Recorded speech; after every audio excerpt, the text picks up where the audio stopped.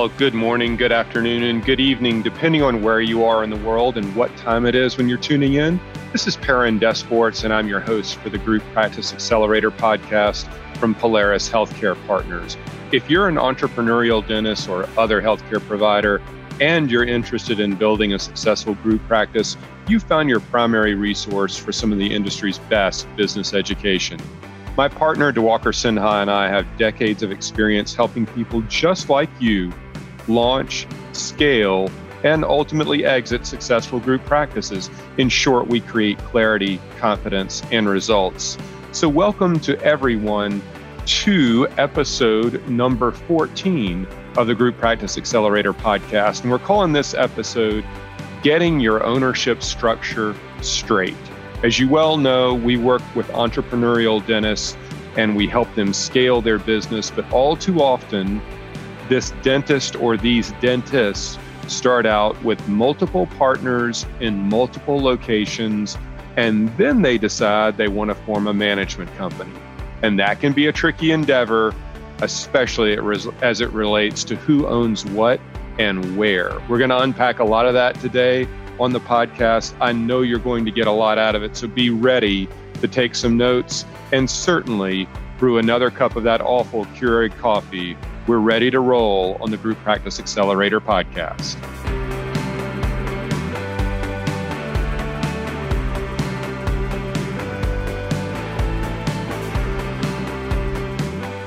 So welcome everybody once again to the Group Practice Accelerator podcast. I am Perrin Desports and I'm your host on today's show. Thank you so much for joining me.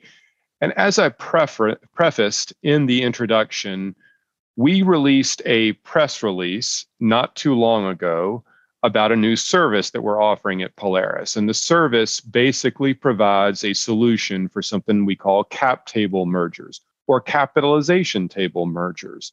And this is incredibly important in two facets. I'm going to unpack the first one as it relates to partnerships today, and I'm going to unpack the second one as it relates to overall growth strategy from a merger context in a subsequent podcast. But today's episode is going to talk about capitalization table mergers for partnerships that are forming ultimately a management company.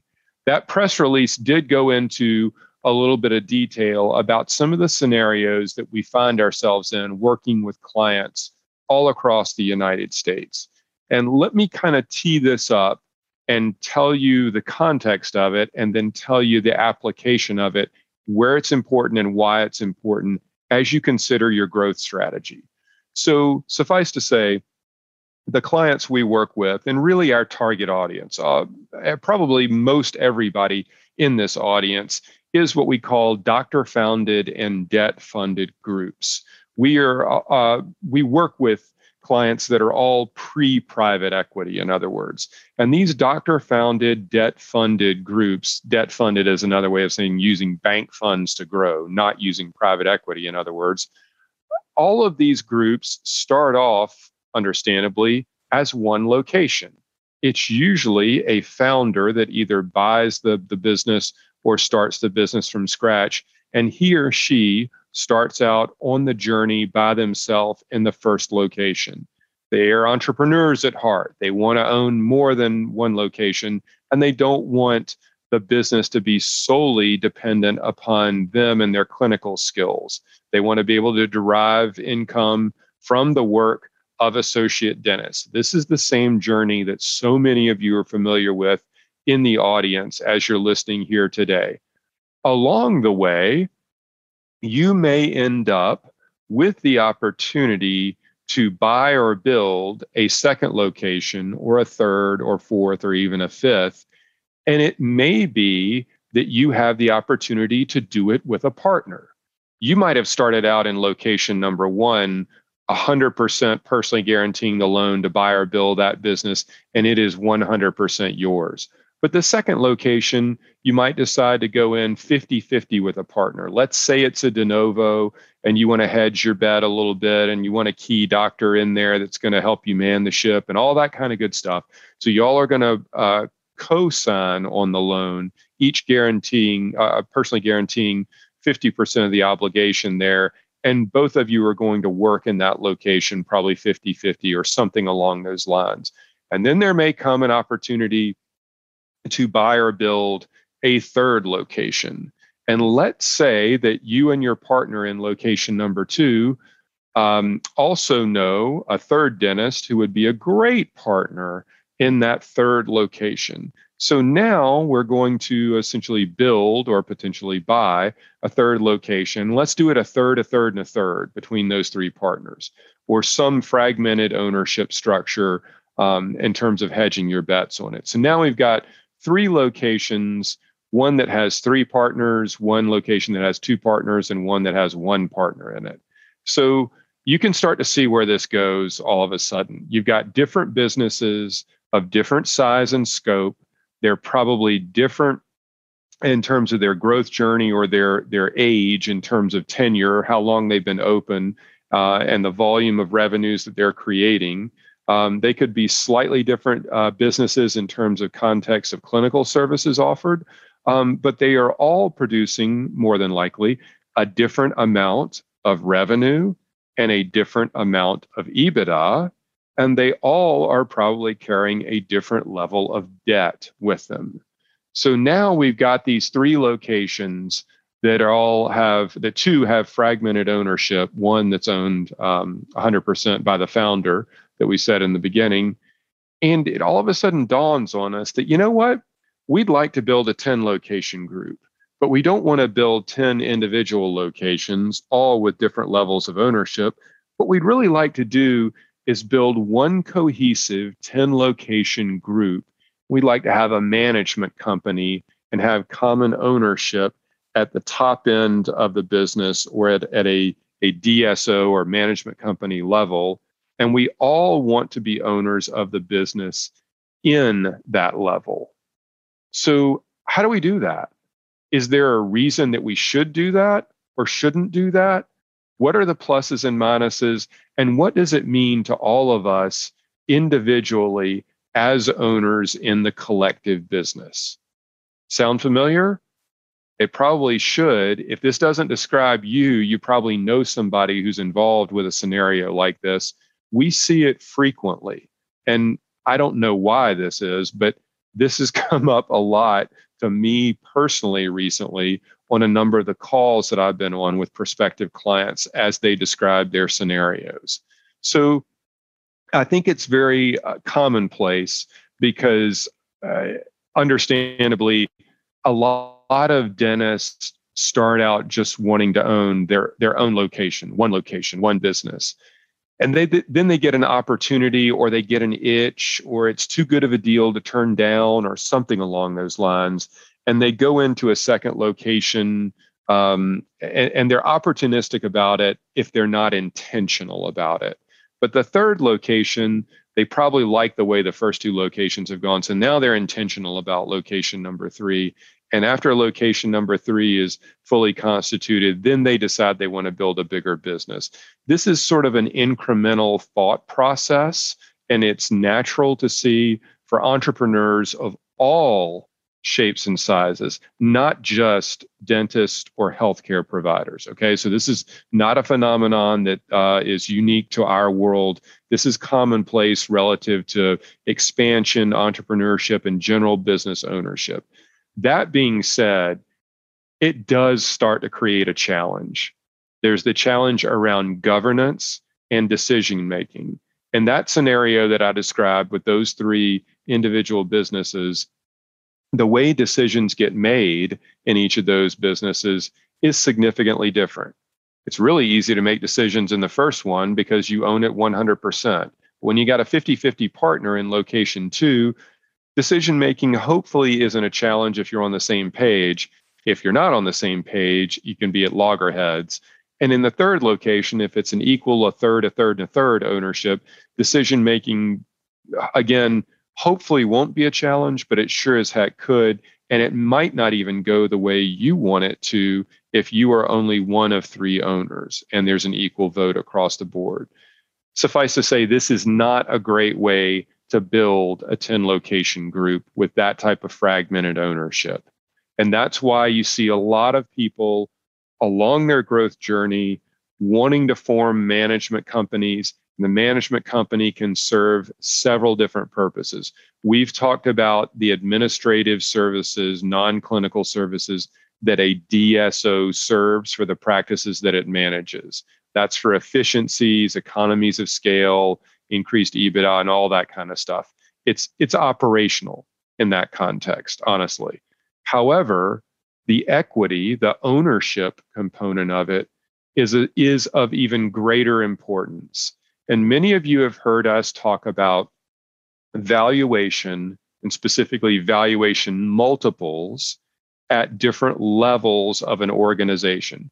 DeWalker and I talked about this in some of our associate equity partnerships because we talked about the opportunity for an associate to earn equity at a practice level or at a management company or DSO or holdco level, meaning further up the food chain. And we talked about valuation multiples at a practice level compared and contrast with a valuation multiple at a management company level. The same principle holds true for owners in the business, not just associates. So the first thought in terms of forming a management company to oversee the growth of the business, to go to 10 locations, just as an example, is certainly for operational reasons and efficiencies of services. But from an ownership context, it's even more important because the valuation multiple at a management company is usually significantly higher than at a practice level. So your equity becomes more valuable in a management company. That's the first thing to keep in mind.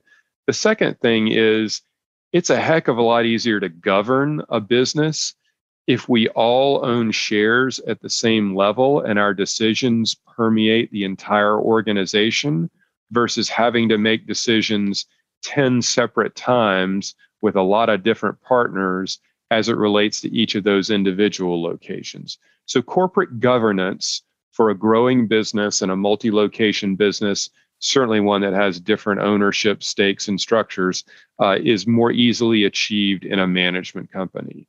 All right, so there's the administrative services, operational piece, there's the corporate governance piece, and the third piece is really how we convert those shares and that ownership from a practice level to a corporate level. And this is where it gets to be a little bit trickier.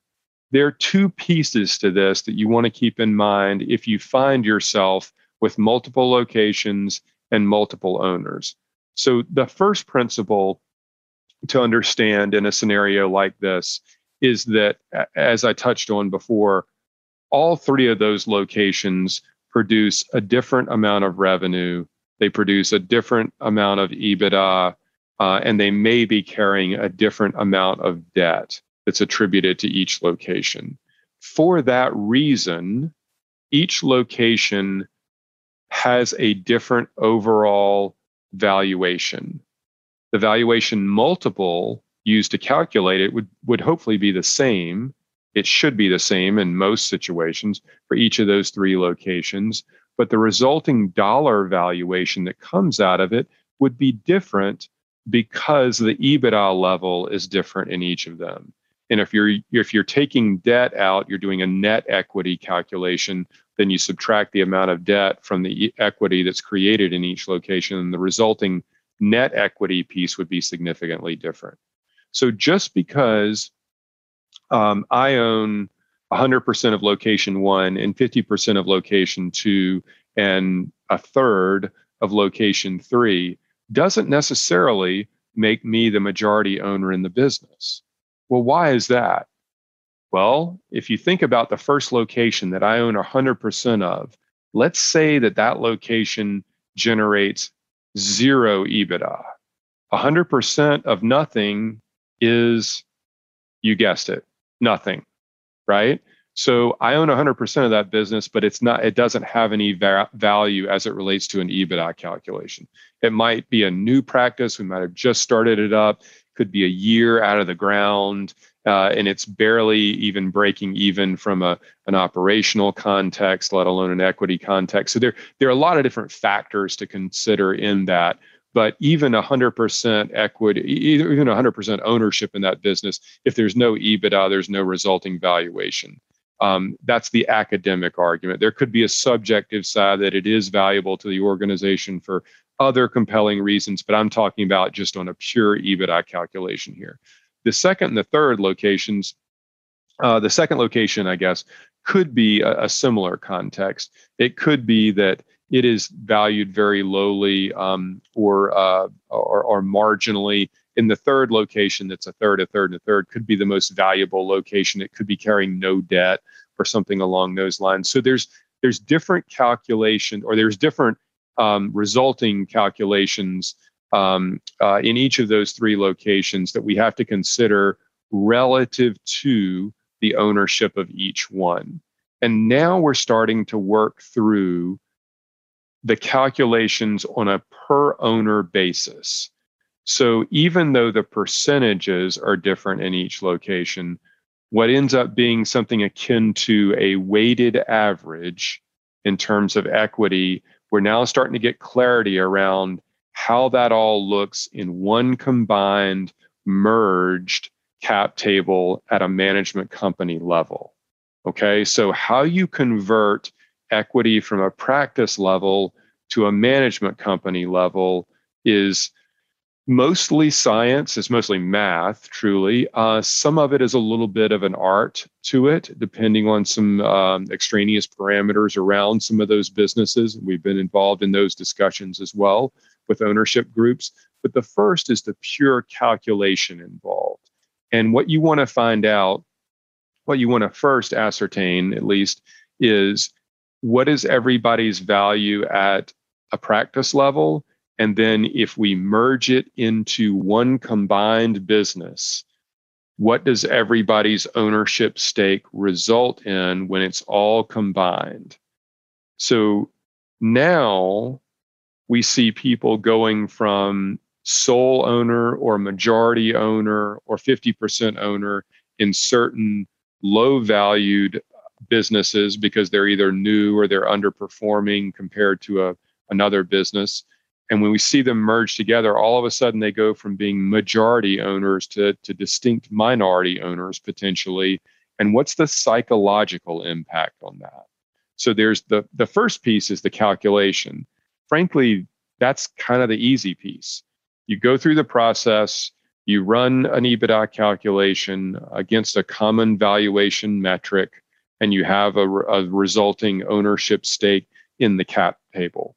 So this is just some math. It's complicated math.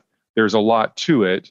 And whoever you get to do it, be it Polaris or somebody else, you want them to be able to justify the methodology they used and how they came up with the answer from an ownership stake standpoint. And that's where we all sit from a number standpoint. Now, I'm going to be honest with you. We've been through several of these with other clients, some of which were pretty short academic exercises that were fairly quickly agreed upon, and others that took a lot more time. And the reason they took a lot more time is because there's a highly emotional component to this. Equity is important, it's scarce, it's very personal to everyone involved. And if you're going to go through a process where you've built a business that's a couple of locations and there's fragmented ownership, and you've realized that you do want to continue growing the business and you want to take all those locations and convert everybody's equity into one common cap table at a management company level to help facilitate the governance and the growth of the business going forward, there is a lot of merit in doing that. It's the right thing to do because it's only going to get more challenging in terms of leadership and governance the more fragmented you get with the more locations. So I would encourage you to absolutely do it sooner rather than later. It will ultimately be probably less cost to do it as well. That being said, if you're committed to going down this path, just getting to the mathematical answer in terms of the numbers is really less than half your battle most of the time.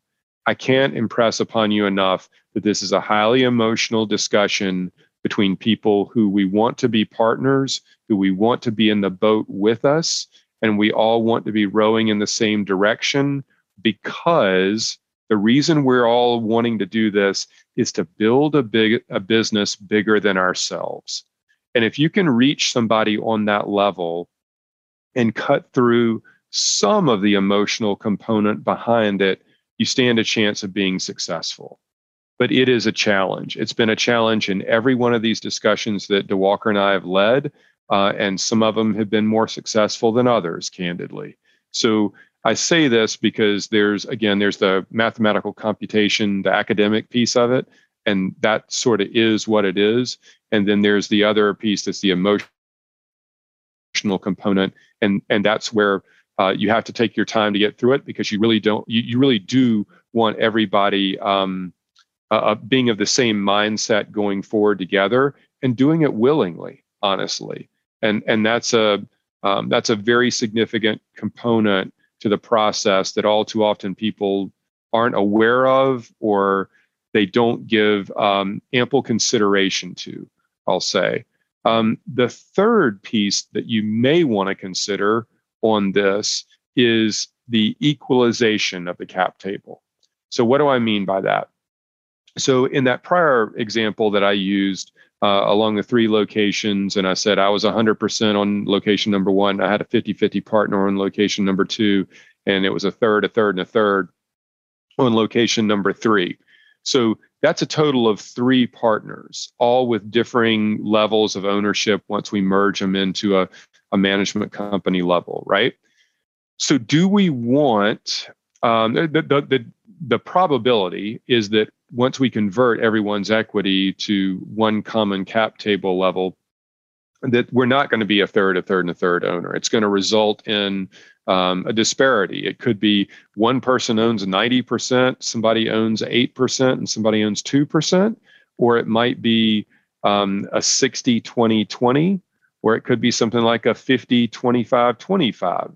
And now the question becomes, based on everybody's newly calculated ownership in the combined business, do we want all of the partners to be equal in terms of ownership percentages?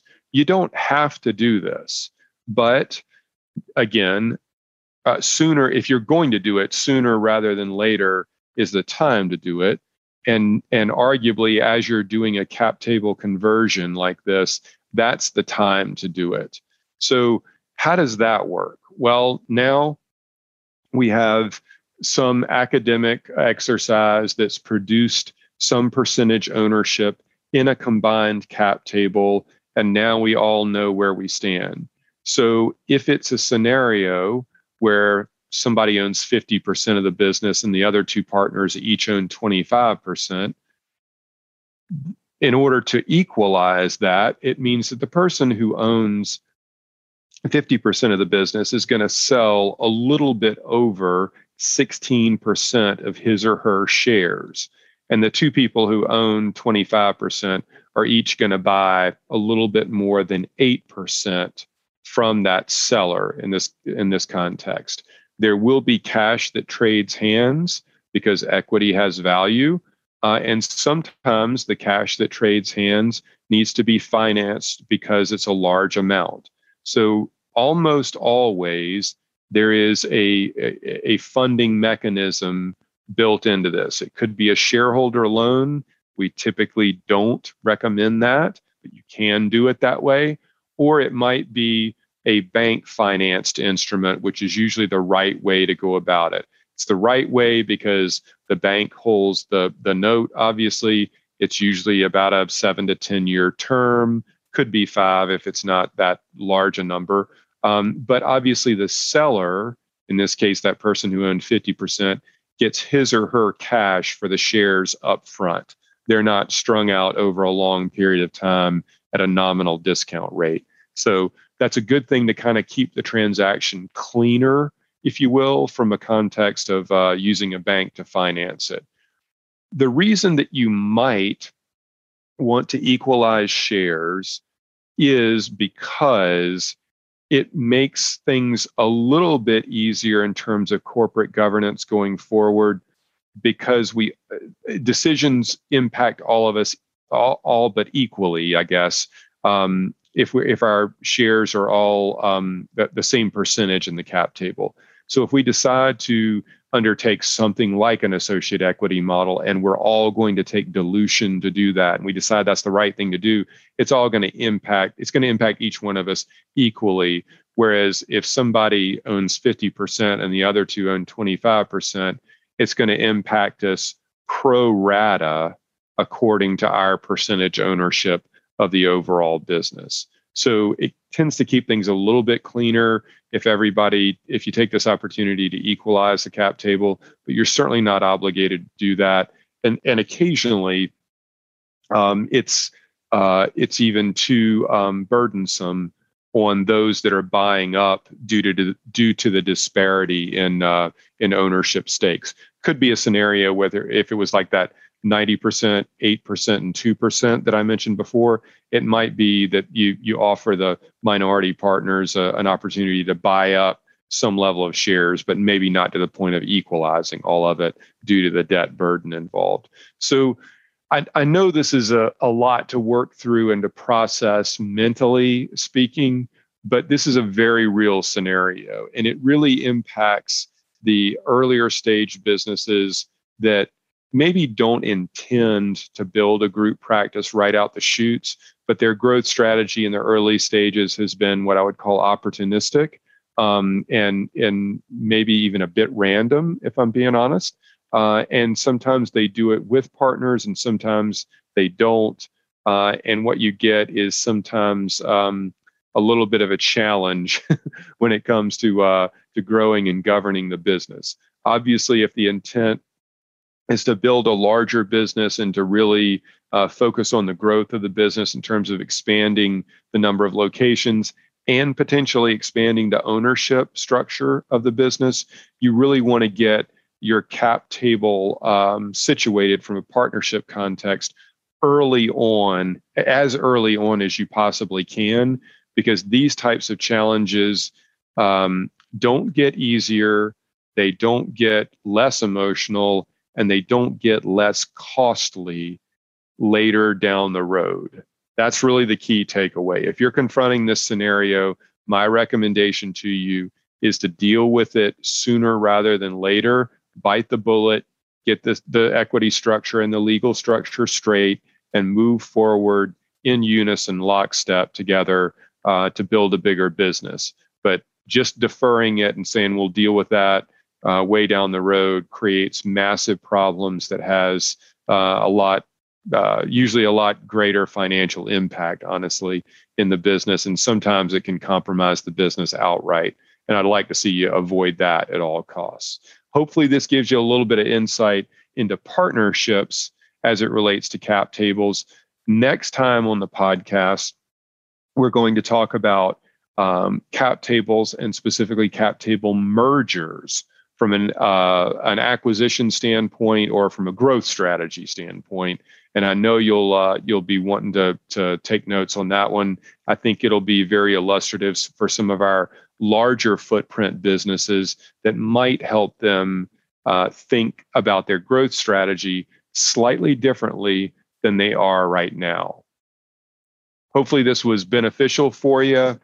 We have gotten a lot of questions, and once again, it's something that we've encountered frequently lately. I'm not sure why that is, but it certainly has been a more recent phenomenon for us. If you got questions around it, suffice to say, you can send me an email at perrin@polarishealthcarepartners.com. Stick around. We'll be right back with some additional thoughts and to wrap up the show.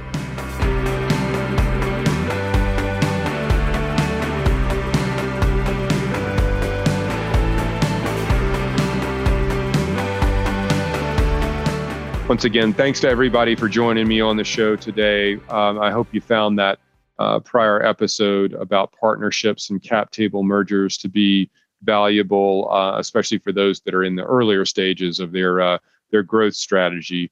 Finally, on the something new, noteworthy, and cool front, I have, over the last probably 2 years, gotten, I'm going away from, I'll put it this way, I'm going away from digital technology in some contexts. And I'm going to give you two aspects of that today. I, I can't get away from my cell phone. I think we're all slaves to our phone, and it's a point of convenience. That's for sure. I could never live without it. It goes without saying. I do everything with it. That being said, I'm trying to distance myself a little bit from it and be less dependent on it. I'm trying to also read more books that are hardback in nature versus on an iPad or a Kindle or an electronic device like that. Electronic devices are super convenient. They're always at our beck and call. They're usually easily transportable, but there's something for me about turning the pages in an actual book and reading the book, holding it in my hands.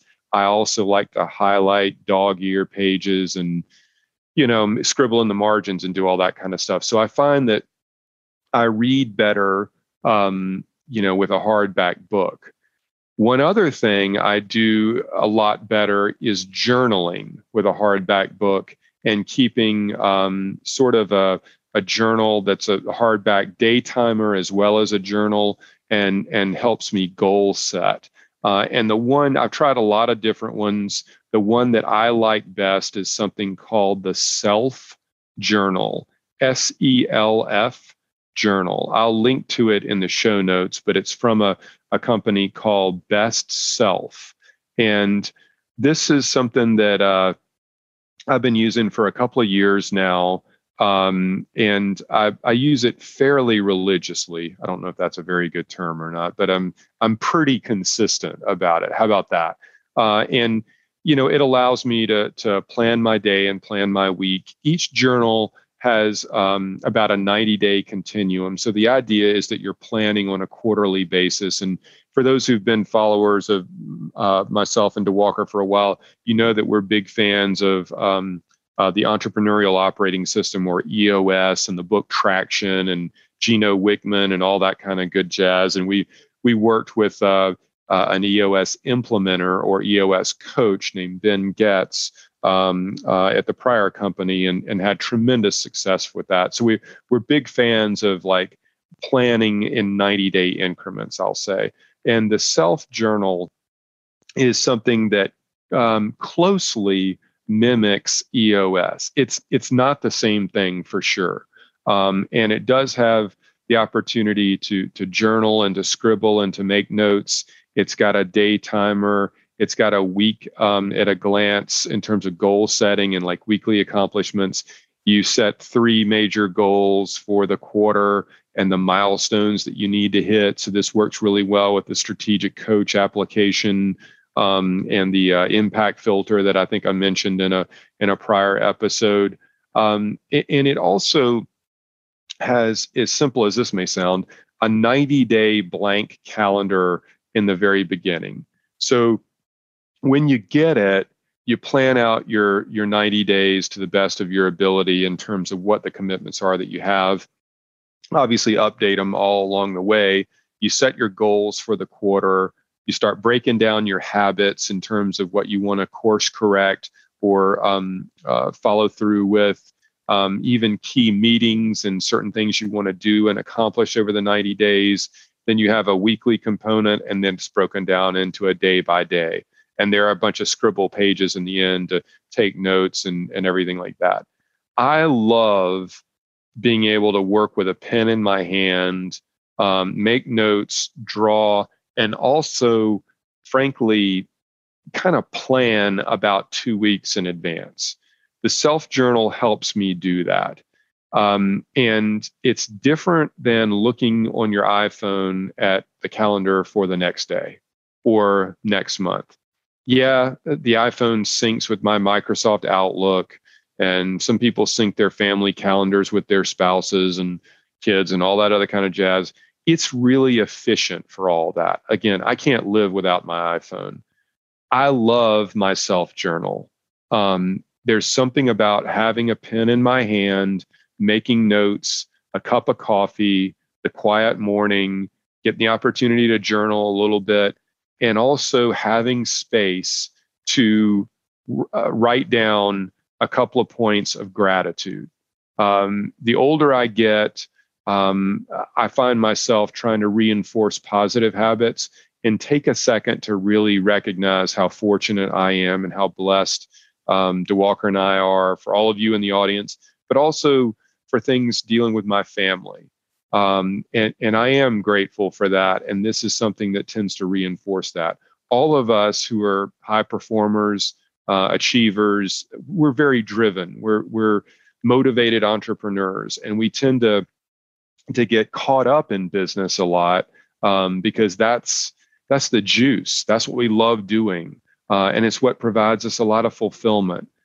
But sometimes it's okay to stop and smell the roses on accomplishments, as they say.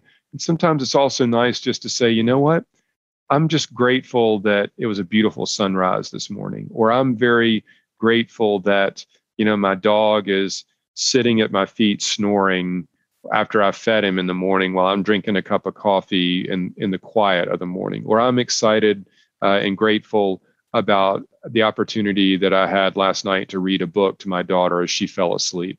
It's things like that if we don't slow down and recognize them, then we tend to lose sight of them, and incrementally they're out of sight, out of mind, and we're no longer cognizant of them. And I don't want to end up in that scenario. And I think having a journal that I write in every day that caters to my type A personality and my drive to be a successful entrepreneur, but doesn't detract from the things that are really important in life, is a nice combination of what this thing does. So for those of you who are out there that are either into journaling and writing your thoughts, or using more of a hardback day timer, and you're trying to find something that complements both, this is the closest thing I've come that I've found that really does all of that. And I really do enjoy it. And it's a little bit of that escapism on a daily basis. So I'll link to it in the show notes. I hope that gives you something to consider as you may want to make some changes in your life, but it really has helped and made a change in mine. So I recommend it highly. And I'm glad I had the opportunity to share it with you today.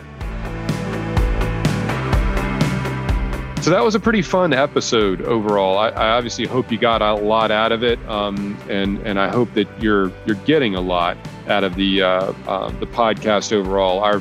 Our subscriber numbers and our downloads continue to go in the right direction. So I'd like to think that we're making an impact. Everybody out there, we certainly value the ratings that you give us. I do look at that a lot, and I also look at the comments and compliments that we get on the podcast, much like Tooth Doc AP recently left last month. And he said, Perrin and DeWalker are amazing at diving into hot topics and giving honest expert opinions on the subject matter. Always excited for the next episode to come. And Perrin is spot on about Keurig coffee being awful. So you can add whatever types of comments you want. I'll probably read them on the air. And I think I know which AP that is that left it out there in the in our subscriber base, right, Adam? So we'll share a cup of good espresso the next time we're together, my friend. I certainly appreciate the rating that you gave us and everybody else has, and I really value and am grateful for everybody who's in our audience. If you do have questions and you'd like for me to respond or even answer them on the air, I'm happy to do that. You can reach me at perrin@polarishealthcarepartners.com. And of course, you can find out more about us off of our website at www.polarishealthcarepartners.com. Thanks so much for being a listener and a subscriber, and we'll see you on the next episode.